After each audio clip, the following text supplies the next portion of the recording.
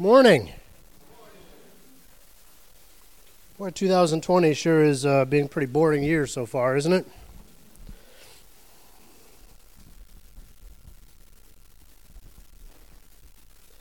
But you know, as our pastor was saying just a few minutes ago, God knew this was coming. Nothing that is happening has surprised him. Nothing has taken him off guard. He's not surprised by any of our overreactions to this, our underreactions to it, our fear, our confusion, our lack of paying attention to the news. So somebody's talking about something and we're not really sure what's going on because we haven't been watching it. He's not surprised by any of that. He's still on his throne. He's still in charge. He still has his hand on all of this. And isn't that kind of comforting? I mean, isn't that especially comforting when everything else is so discomforting out there? So let's take that comforting feeling that we have and let's do our best to infect people with that so that we can really make a difference, just a difference in that peaceful feeling, so we can really make a difference in our community. We have been talking about for several weeks now sharing our faith, evangelism. The title of this series has been One by One, and we've talked about this every week. Somebody being won by just one person. And the one we're talking about who's doing the work here isn't Jesus. Now, he did the heavy lifting on the cross all those years ago. He's the one who gave his life for all of us. But that's not the one that we're talking about. The one that we're talking about is you. It's me. It's us. As we share our faith, as we live our lives, as we seek to share him with a lost world, with a fallen culture, we are the ones that are doing the heavy lifting right now on the back of the heavy lifting that he already did. I'm going to try my best not to cough too much. As the pastor said, I, many years ago, got awfully sick and neglected to go to the doctor because I was in my 20s and I thought you could cure anything with just extra coffee and some over-the-counter cough medicine. And so I just kept putting off going to the doctor until I ended up with pneumonia. And as a result, every year I get this amazing bronchitis that just kind of sets me back. So I'm past the infectious stage. It's what the doctor has assured me. Otherwise, I promise I wouldn't be here this morning. Although maybe that's why the pastor has put me up front. So I'm not with you this morning. I'm all the way up here. But every year I've got that. But I've got some cough drops. I've got some Gatorade, and I've got my Bible. So I'm ready. Let's do this. What is the cost? As we talk about counting the cost of sharing our faith, what is the cost of your faith to you? And I'm not talking about maybe you open your wallet and you give $20 to one of your coworkers and you say, hey, here's $20. Will you go tell my pastor that I led you to the Lord so he'll be impressed with how spiritual I am? I mean, all that's going to do is just cost you $20. Your coworker will probably think it's pretty cool. But I don't know if it's going to impress your pastor too much.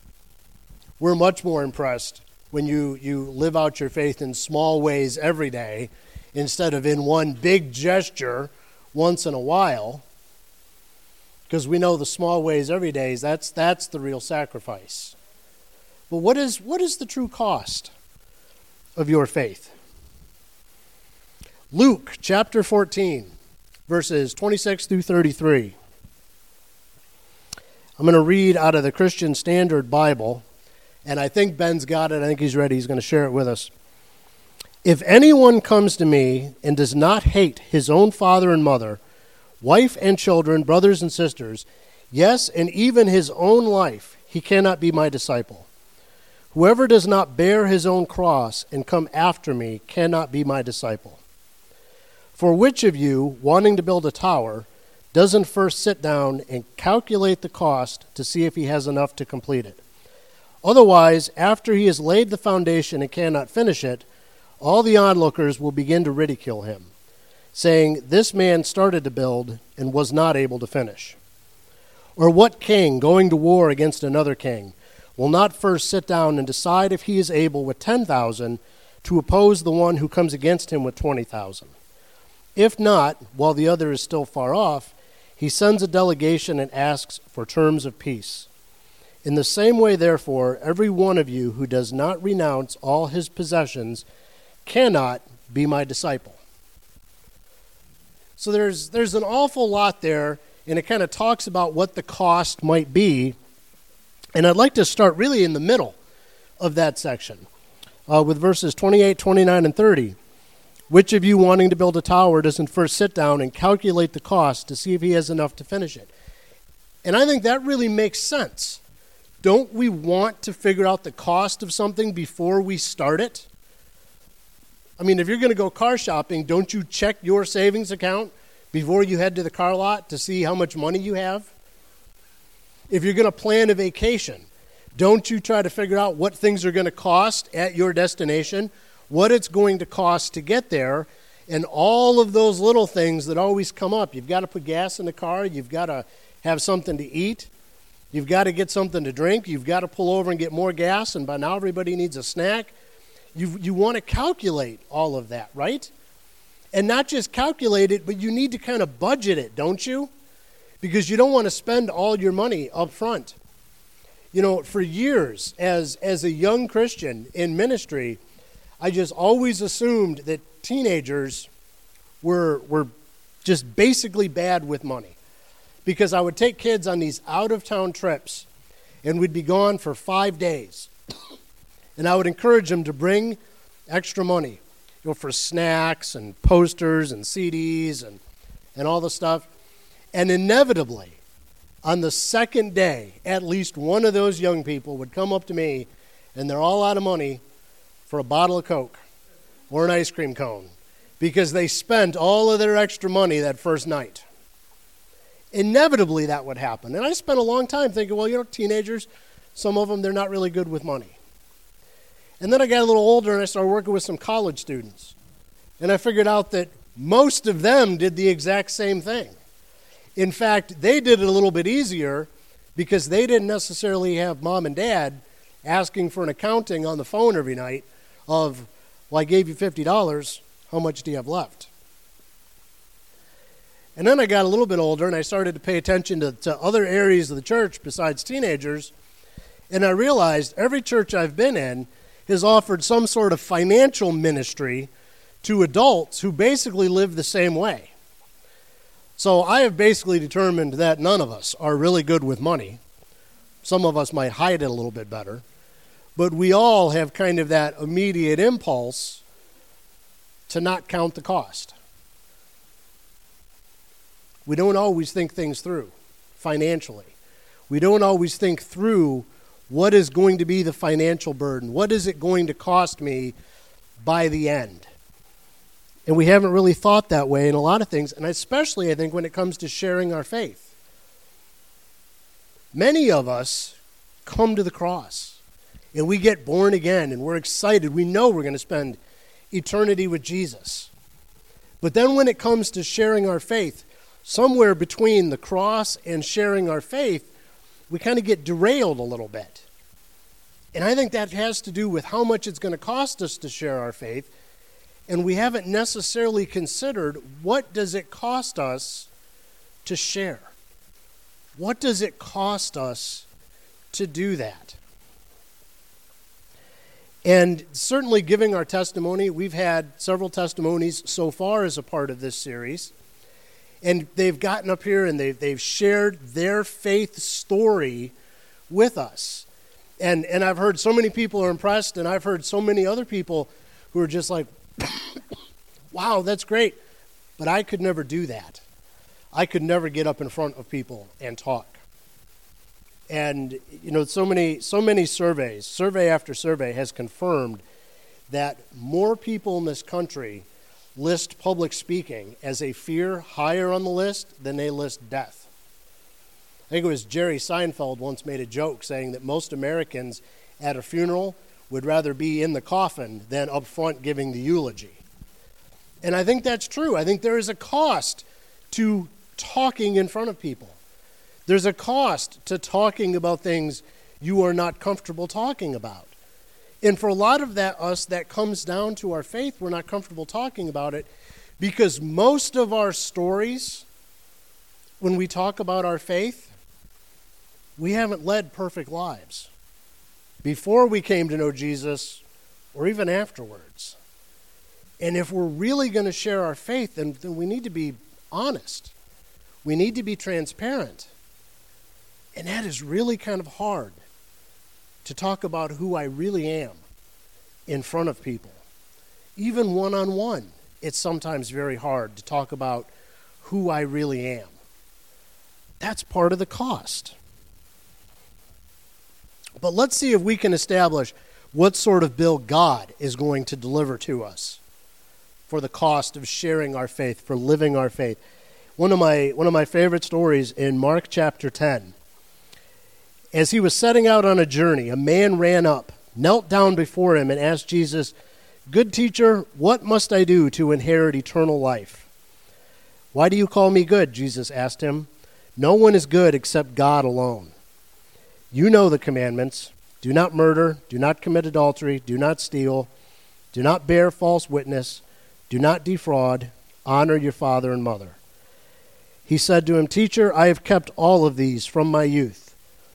Looking at him, Jesus loved him and said to him, "You lack one thing. Go, sell all you have and give to the poor, and you will have treasure in heaven. Then come and follow me." But the young man was dismayed by this demand, and he went away grieving because he had many possessions. So Jesus right away lets him know, only God is good. Don't walk around calling me good. Don't walk around calling each other good. Only God is good. Now that we've established the definition of what everybody is, none of us are good. Here's what you need to do. Work on the commandments. And the young man, I do all that. I've got that down. And then Jesus, filled with love for this young man, invites him to join him in ministry. Go and sell all your stuff. Give it to the poor. And then come with me. Had that young man done that, might he have been with Peter at the cross when Peter denied? Might he have given Peter the courage to not deny if there were two of them right there? Might he have been at the foot of the cross? Might this young man have written some of the New Testament? We'll never know. Because he went away sad because he owned a bunch of stuff and he couldn't imagine getting rid of all of his stuff to follow Jesus. He couldn't pay that cost. So right away, as we kind of ask God to define, what is that bill going to be? What's it going to cost us? Jesus tells this guy, look, it can cost you everything you own. I'm not saying this morning that it's going to. Don't go home and start putting all your stuff out on the curb. But it could cost you all of that. It might cost you all of that. Jesus requires right up front a commitment to pay the highest cost. You are signing up for a pretty heavy bill if you want to follow Jesus. That doesn't mean that bill's ever going to come due, but it might. And we need to be prepared for that. If I come to you and say I'm going to remodel your home, I'm going to do a lot of work on your property, I'm going to do a lot of work on your house, and it ends up costing you $8,000. Now, if we have sat down and we have agreed that it's going to cost you $5,000, that's how much money you have budgeted for this, that's how much money you have saved, that's how much I have promised to do the work for, and then when I'm done, I give you a bill for $8,000, somebody, probably both of us before it's over, is going to be very unhappy because the bill has come in much higher than I said it would, much higher than you were prepared for. But if the exact same work is done, but I have told you it will cost $10,000, and you have budgeted to pay me $10,000, and you have set aside $10,000 and saved $10,000, and then I come to you at the end and I say it's going to cost you $8,000, it's going to seem like a bargain, isn't it? You're going to be happy to have $2,000 extra in your pocket. Nobody's going to complain about that. If you budget for the highest amount, you always end up happier than if you try to budget to the lowest amount. Have you ever tried to grocery shop for like $10? I mean, I can't even park in the parking lot of Hitchcock's for less than $10. And that's if I'm just running in to buy something to drink. I always end up with something else in my hand by the time I get out into the parking lot. I mean, does anybody ever go to the store and it costs you less than you were wanting to spend or planning to spend? It always costs more, like, right? Always. Like every time you're walking out to the parking lot thinking, how did that cost so much? And seems like the more I spend, the fewer bags they end up giving me.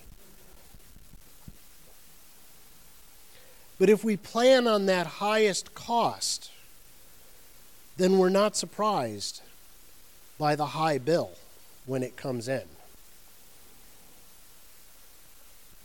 Verses 26 and 27 of Luke 14 that I'd read just a minute ago.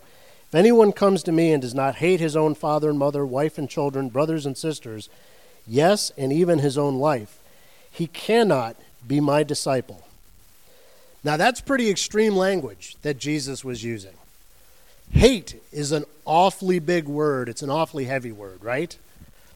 He's telling us right up front that the love we have for our family. Now, he's not telling us to hate our family because he knows we love our family, right? If you're a parent, you love your children. You would do anything, including laying down your life, for your children. We love our family, and he is telling us that we ought to love him so much that the love we have for our family should look like hate compared to the amount of love we have for him. He's using this word hate to help us see the cost right up front, that this could cost us relationally to do this. To do this Christian thing can cost us relationally, because here's the reality. If you commit to serving Christ, it is going to cost you with your family. Maybe not hatred, maybe not fights, maybe not problems, maybe not stress and tension at home, but it is going to cost you. Because if you commit, Brother Scott has stepped down on faith to commit to taking a big part in running the men's ministry here at the church. Brother Scott works during the week. He's got a limited number of free hours at home on the weekend.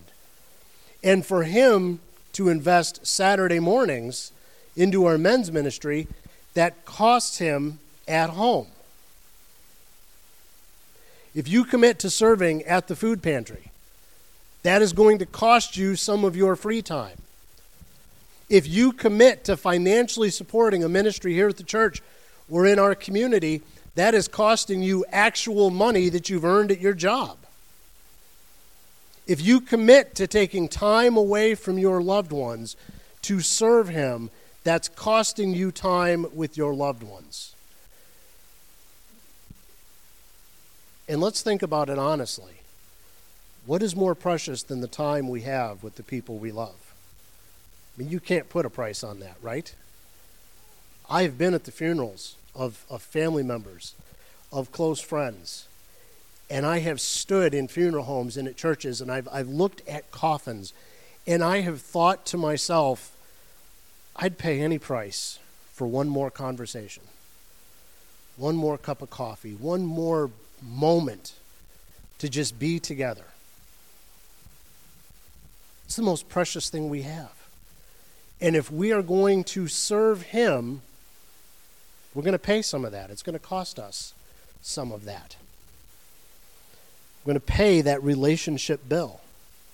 I encourage parents all the time, and it's almost kind of lopsided. As you are aware, we've got most of our students on Wednesday night. They come to church on Wednesday nights. Their parents don't come, Sundays or Wednesdays. But I encourage parents all the time. I'm like, don't make church optional for your kids.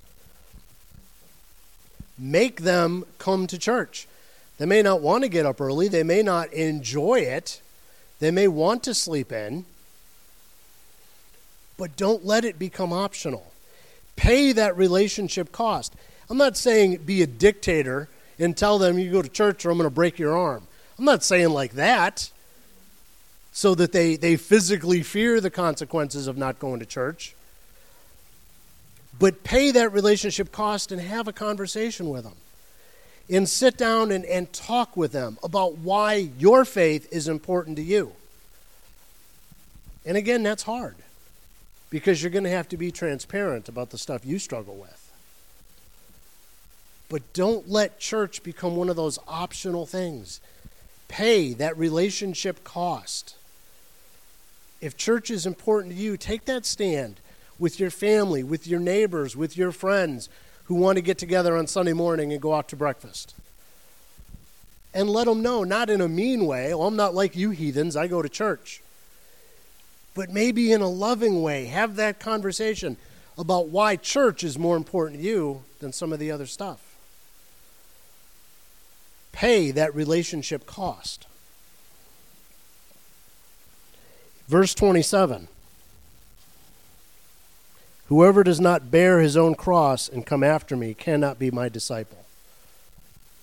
Again, that's pretty heavy language. And we don't think of it because how many times on a Sunday morning do we hear the word cross? How many times do we sing it in our worship?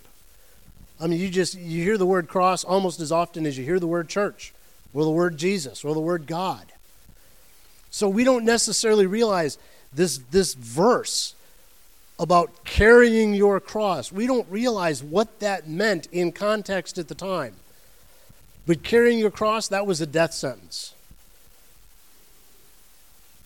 Because in that time, and there wasn't this long time between a sentence being passed and the execution of that sentence.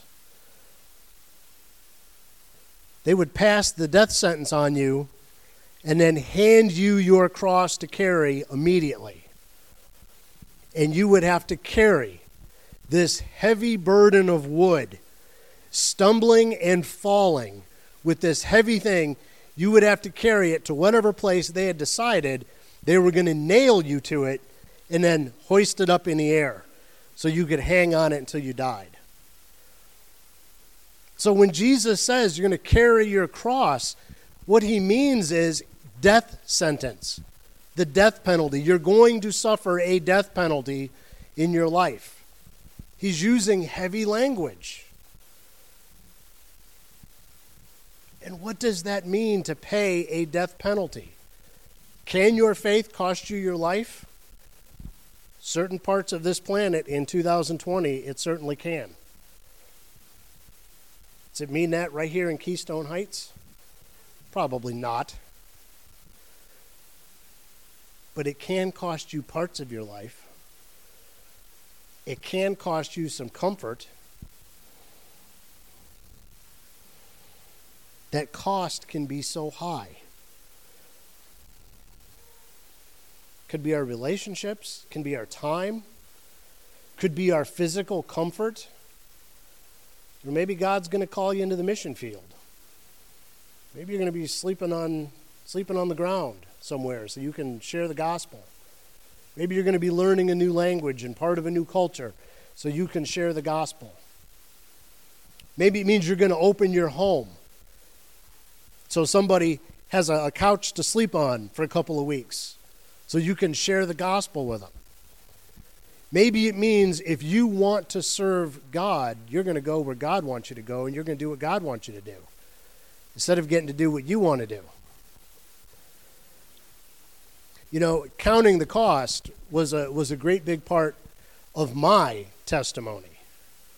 Not before I met Christ, but afterwards. They always say that your testimony needs to really boil down to just 3 questions. What was your life like before you met God? What happened when you met God? And what has your life been like since? Well, before I met God, I was born and raised as a Catholic. Now that meant from the time I was born Until I was 18 years old, I'll bet I didn't miss Sunday church any more than 3 times. And it might have just been twice, and I guess it's possible it was just once. We went to church every week. And I had those parents that you had to go to, the only excuse to not go to church, you had to be bleeding, like bad enough to be in a hospital emergency room, like anything that could be fixed with a Band-Aid, put a Band-Aid on and get in the car, we're going to church. You had to be physically ill. And not just, I feel like I might be physically ill. You had to be physically ill to the point where you were physically unable to get in the car and go to church. We always went. And our church was very liturgical, very traditional. And we had all these rituals, and I was so used to that. And I grew up with this picture in my mind of God in heaven looking at my life, holding 2 ledgers. One that had my good deeds written down, and then another one that had each of my sins written down. And somewhere in my childhood, I am not making this up, I promise you this is true, somewhere in my childhood, at some point in a Sunday school class or somewhere, somebody said to me that wanting to sin was a sin. Planning to sin was a sin. So I was, I don't know, maybe 6 or 7 years old when I heard that. So to my 7-year-old logic, I decided that if wanting to sin was a sin, and planning to sin was a sin, and then enjoying the sin was a sin, that was like 3 sins for every sin, which meant I had to do 4 good deeds to cancel out those 3 sins, and then another one to kind of like put me back into the good side of the ledger. And so that is the math that I tried to live my life by, this kind of like, how can I get into heaven math? And I sinned all the time. I was a typical kid. I lived very selfishly, and I spent all of this time. Every time I'd find myself enjoying something I shouldn't be doing, I'd automatically start listing, okay, what are some good deeds? Oh, I'm going to do the dishes tonight without being asked. I'm going to take out the trash before they ask me. And then later that night, they'd ask me to take out the trash, and I would throw some kind of a fit, which meant like 4 more things I had to do. And I lived my life under this like crushing amount of math. You guys know I'm not good at math. This was hard for me. I spent my childhood constantly on this treadmill of trying to create good deeds that I could accomplish to try to get back into that good side of the ledger. At a certain point, as a young teenager, in my room one night, I tearfully accepted the fact that I was going to spend eternity in hell. Because I realized that mathematically there was no way I was going to get into heaven. I just could not do it. And with this acceptance that I was never going to be able to get into heaven, I just kind of decided, as long as I'm going to pay the price for all these sins, I might as well like enjoy some of them, right? So I really started pursuing a sinful lifestyle. Because I figured, why not? There's no way I can undo any of this, so I might as well just like go all in on it. I literally accepted that I was hellbound and began to live my life that way. In December of 1991, I turned 18 years old. And I made this bargain with my dad because I didn't want to go to church anymore. Because church just made me feel bad because I was planning all these ways to enjoy my life, and church was just like this interruption in this parade of sin. So I told my dad that I was mature enough to pick my own church, and I'd kind of like to shop around and see what else is out there. Now, my real plan, because honesty wasn't a problem for me because I was like all in on sin, my real plan was I'm just going to sleep on Sunday mornings. Or if I have to go somewhere, I'm going to go sit up at McDonald's. But my dad, who has always been smarter than me, said, sure, you can check out some other churches. But every Sunday I want to see a church bulletin with that Sunday's date on it. So then I realized I was kind of stuck because now I said I'm going to another church. I got to find another church to go to, or at least I got to drive through the parking lot, see if anybody dropped a bulletin I could pick up. So I accepted an invitation. There was a girl in one of my classes that had always been inviting me to church. And I figured, well, if a pretty girl invites me to church, maybe that's a good enough reason to pick a church. So I went. And in this church, I began to hear the gospel, the real gospel. Jesus hanging on the cross for my sins. The fact that the number of sins I had didn't matter, and the number of good deeds I had, that didn't matter either. And I've never been a fast learner. Ask any of my teachers, or my wife, or my pastor. I've never been a fast learner. Months and months, I kept hearing this, and it sounded too good to be true. And then one afternoon, in late summer, I'm walking around the county fair with a bunch of friends, and there was a church group there, and they were passing out Bible tracts. And don't ever think evangelism is wasteful, even when you don't see immediate results. Because some lady whose name I don't know, and I couldn't pick her out of a lineup, and I don't even know what church she went to, handed me a Bible tract and said, I'm going to pray for you tonight. And to be polite, I took it and I stuck it in my back pocket, and I just kept walking with my friends. And I forgot all about her until later that night. I'm cleaning out my pockets, getting ready to do laundry, and I came across this Bible tract. I sat down on the floor of my room and I read it. And then I read it again, and I read it again and again. I must have read through that 20 times. It wasn't that many pages long, 5, 6, 7, or 8.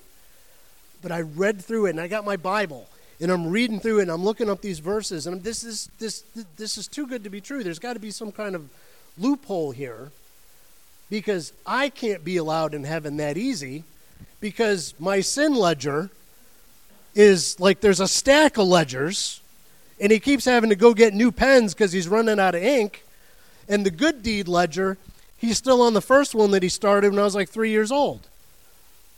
This can't be true. A guy with this many sin ledgers cannot possibly be welcome into heaven. But that night I gave my life to Christ.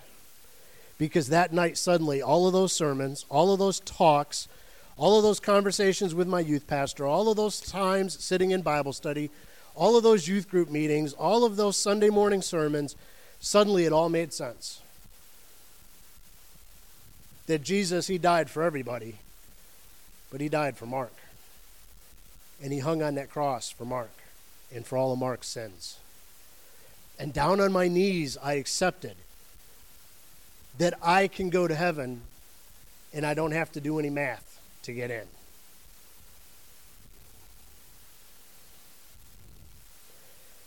The night that I got saved, I had a trunk full of pornography in the trunk of my car. I was pursuing sin very aggressively in my life.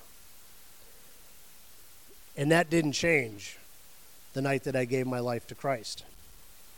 I enlisted in the Army shortly after that. And God began to do this long work in my life. Long partly because God has patience. Long partly because I don't learn quick.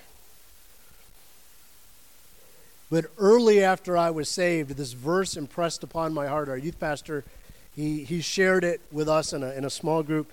Luke 9:23. If anyone would come after me, he must deny himself and take up his cross daily and follow me. And you know what I thought that meant? I thought that meant that I was just going to have to get used to every night saying, I'm sorry for all the stuff I did today. And for a long time, that's what I did.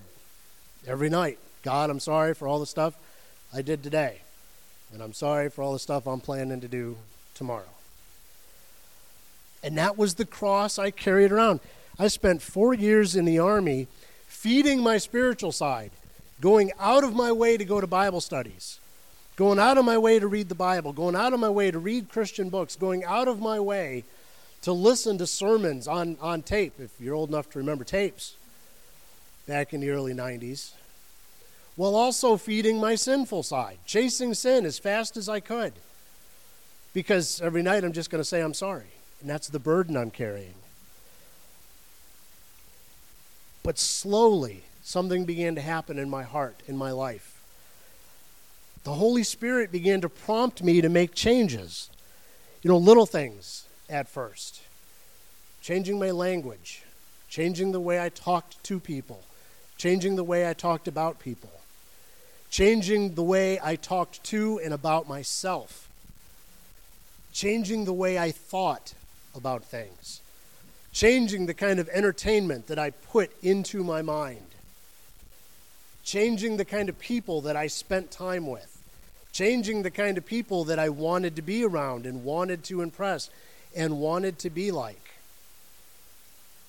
He began to do this work. He must deny himself and take up his cross daily and follow me. And I began to realize that the cost wasn't my sin. Now, it kind of is, because believe it or not, I still continue to sin, just like all of you guys do. But that wasn't the cost. The cost was making the decision to walk away from those choices and to pursue him instead. Walking away from what I wanted. I have loved to write ever since I was a small child, and I had this dream. I was going to someday go to college, and then I was going to go to Hollywood, and then I was going to write stuff, and I was going to have a lot of fun doing it, and then I was going to be rich. So I was going to be out in California, and I was going to be wealthy, and I was going to be writing, and life was just going to be great. And then I got saved. And I was going to go to California, and I was going to write, and I was going to enjoy it, and I was going to be wealthy. And then I was going to go to heaven at the end of all of that, after I said I was sorry every night for all the sins that I had done, because I thought that was my burden. And then God began to work in my life and let me know that denying myself meant that I had to walk away from the life that Mark wanted and chase the life that he wanted for me. Embrace the idea that he was calling me into ministry. Not so that I could be great, but so that I could talk about the one who was great. And I could share how great he was with a generation of fallen teenagers, with a generation of hurting families. Even after embracing that, I struggled. I'd be embarrassed to tell you for how many years I dreamt of being on staff at a great big church and writing books about youth ministry and touring the country. And I was still going to write, and I was still going to be kind of wealthy, but I was going to be doing it for Christ. At least that's what I told myself. Until the closer I got to Christ, Christ really showed me that I'd have been doing that for myself, not for him. The cost is walking away from what I want.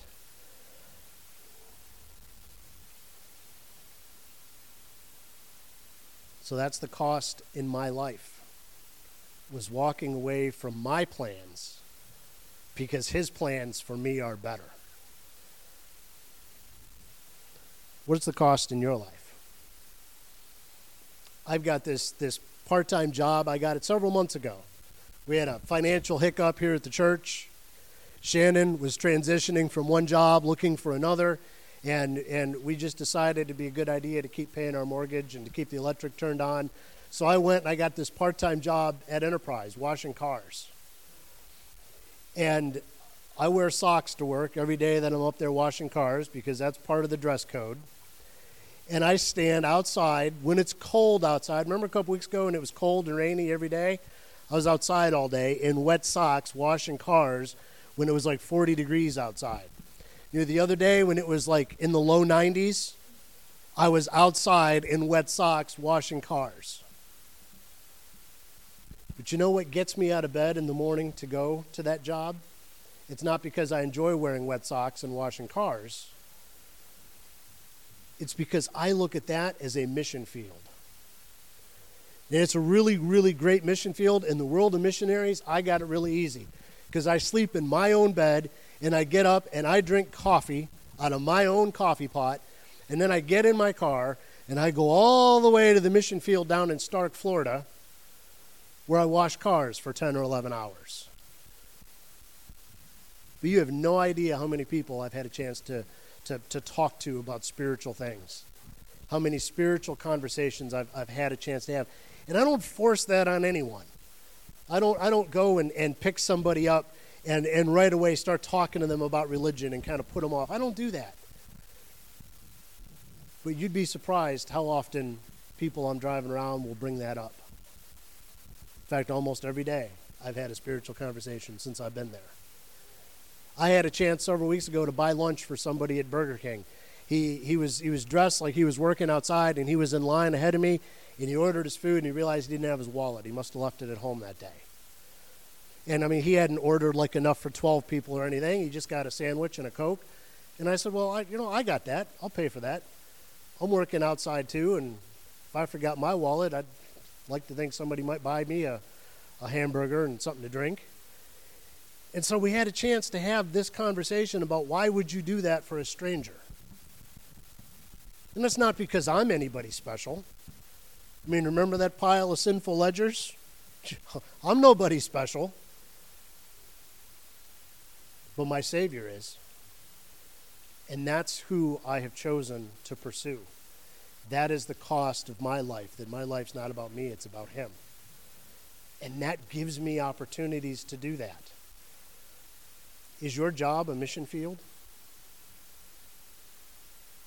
It is. Do you treat it as a mission field? Is your home a mission field? Your neighbors. Are you on the mission field to share Christ with your neighbors? I'm not making eye contact with you, Scott, but I know there's an opportunity there. Because God doesn't just give us what's easy. If He did, you guys might know my name, but I wouldn't be here. I'd be out in Hollywood, rich, remember? He doesn't give us what's easy. He doesn't give us what we want. He gives us what He calls us to do. Whether we pay that cost and do it, that's up to us. The very end of that passage that I'm working through in Luke 14, what king going to war against another king will not first sit down and and decide if he is able with 10,000 to oppose the one who comes against him with 20,000? If not, while the other is still far off, he sends a delegation and asks for terms of peace. In the same way, therefore, every one of you who does not renounce all his possessions cannot be my disciple. What are we at war with right now? I mean, what's going on in the world right now? Anything in particular happening March of 2020 to make it different than March of 2019 or February of 2020? Yeah, there's something going on. This virus is out there. And there's a lot of overreaction to it, and there's a lot of underreaction to it, and there's a lot of confusion. There's a lot of fear. Are we able, with what we have, to oppose what Satan would love to accomplish with that? We are able to. But are we willing to pay that cost in our personal lives to do that? We can, but will we? Who does this empty chair represent in your life? Each of you knows the cost of inviting somebody to join us on a Sunday morning. I mean, right now the pushback might be, I'm not going anywhere where there's a crowd of people. Maybe they don't want to come to church. Maybe they don't really understand what Jesus is all about. Maybe they're picturing that big pile of sin written down, and they're thinking, one Sunday going to church isn't going to undo all of that. What is it going to cost you to invite somebody to join us? Are you willing to pay that? Are you willing for that discomfort?